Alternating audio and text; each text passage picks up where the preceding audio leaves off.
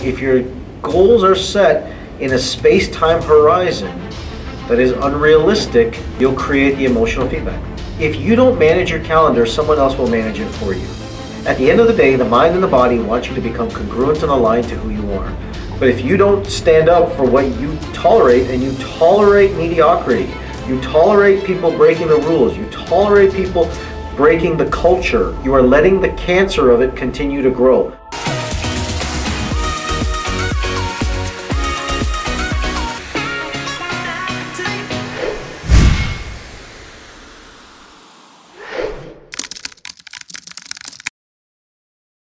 You've got too much going on. Okay. You've got too much going on that you're now in a high stress state. And then whenever you're in a high stress state and you're trying to chase a goal that's probably not in your values, you're getting stressed out about it. And so when you're trying to chase something that's not really authentic to you, trying to get out of your present, you're going to get feedback of anger and frustration and these emotions, and emotionally erratic because of it. Okay. So who's setting these goals that you're supposedly chasing? Okay, and so your emotions are your feedback. Remember that. Your emotions are your feedback trying to get you back to a state of neutrality and balance. I would bet more than not, Danica, based on what you're saying to me, is that you've gotten away from your highest values and you're functioning in your lower values more and trying to get things in a high stress to achieve or chase or whatever it is inside that. But you've gotten away from your own flow. When you're in your own flow and you can stay in that state, then you will create opportunities for growth inside that. But when you're in chasing mode, setting goals that are unaligned to you, incongruent to you, it could be even part of your business, it could be still part of what you do, but they're not congruent to who you are, then what you'll do is you'll create chaos inside that for yourself. And then your fuse will be shorter, blood pressure goes up, emotions go up, testosterone goes up, all that happens because of that. If the goal is too big or something, remember in Total Rewire, Total Rewire is such gold in so many levels. But I say it is that if your goals are set in a space-time horizon that is unrealistic, you'll create the emotional feedback. If you're not setting a timeline for yourself and you're not setting a true order of what your highest values are, if you don't manage your calendar, someone else will manage it for you. Meaning that they'll push their schedule and agendas on you.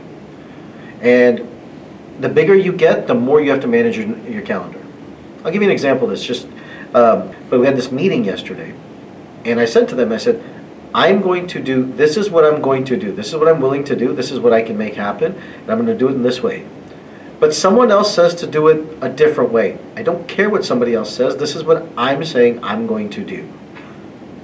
Because if I start getting burned out, I start feeling the pressure behind it, and I don't get to do what it is that's top of my values, and the way that I want to live my life, then what's going to happen is I'm going to start resenting people, places, and the things that will eventually shut down from doing it.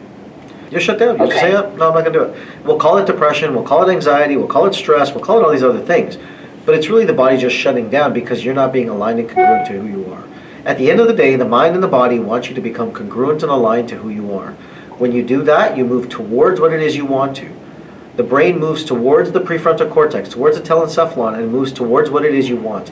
When you're functioning from a state of the lower parts of the brain says, stop, and I don't continue to go forward.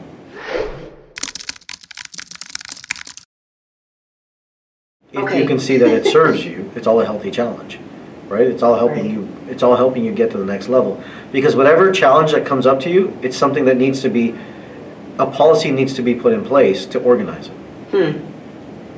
Okay. Because it wouldn't come to you if it wasn't there to serve you.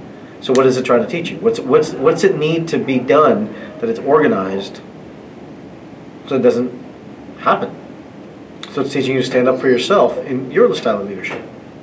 Right. What if John Maxwell said that I want to conform to my level of leadership? But leadership is the ability to stand up and do it and lead your way, right? Remember this statement, and I hope you all get it because I've had to use this in my company the last 2 weeks more than ever before. You get what you tolerate. And you have to put down the rules, what you tolerate, and put it down, this is what it is, and that's it. As the leader of the company, you'll have to put down, here's what you can tolerate, and here's what you can't tolerate. And you're going to get what you tolerate. I didn't come up with that, it's been around for 1,000 years, but it's true. But if you don't stand up for what you tolerate, and you tolerate mediocrity, you tolerate people breaking the rules, you tolerate people breaking the culture of your company, you are letting the cancer of it continue to grow. Because that one level that you intolerated, well, now that cell turns into an entire cluster. That cluster is called a cancer. The cancer goes undetected. As a leader, you can't see that because it's just there. It's a small cluster. You don't feel it. You're running your massive organization. You don't see that little cluster developing down there. That cluster now takes over that organ and that department. And that department now takes hold of that. And that department now takes heed on that. And then what it does, then that department, that organ can now destroy the entire company inside that. So don't be mistaken in creating your levels of tolerance. Understand this is what we do, this is what we don't do. And you've got to set it in stone and say this is how it works. If you want to be here, this is how we run. This is the show. If not, this is the show. You choose. But this is how my organization runs.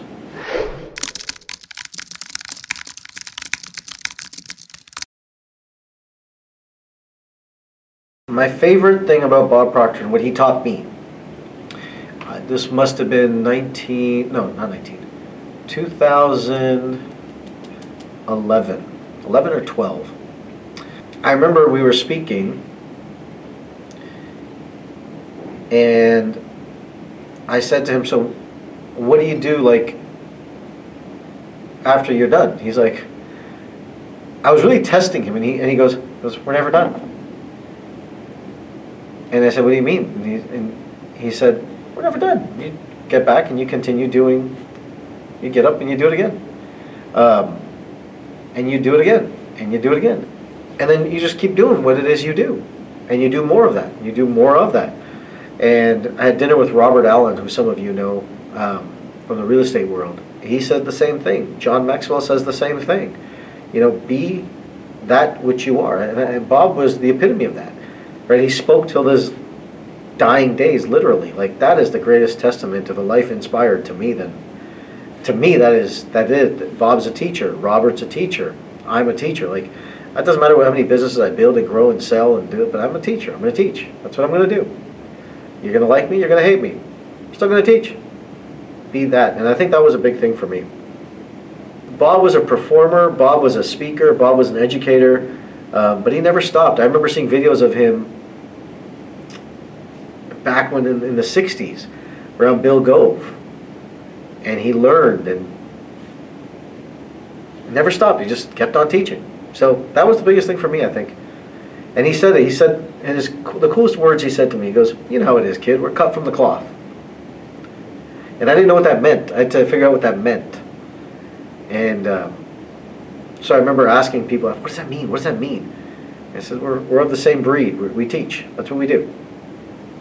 And so he saw something in me before I saw it in me, which was kind of cool. So I respected that. I respect that a lot from Bob.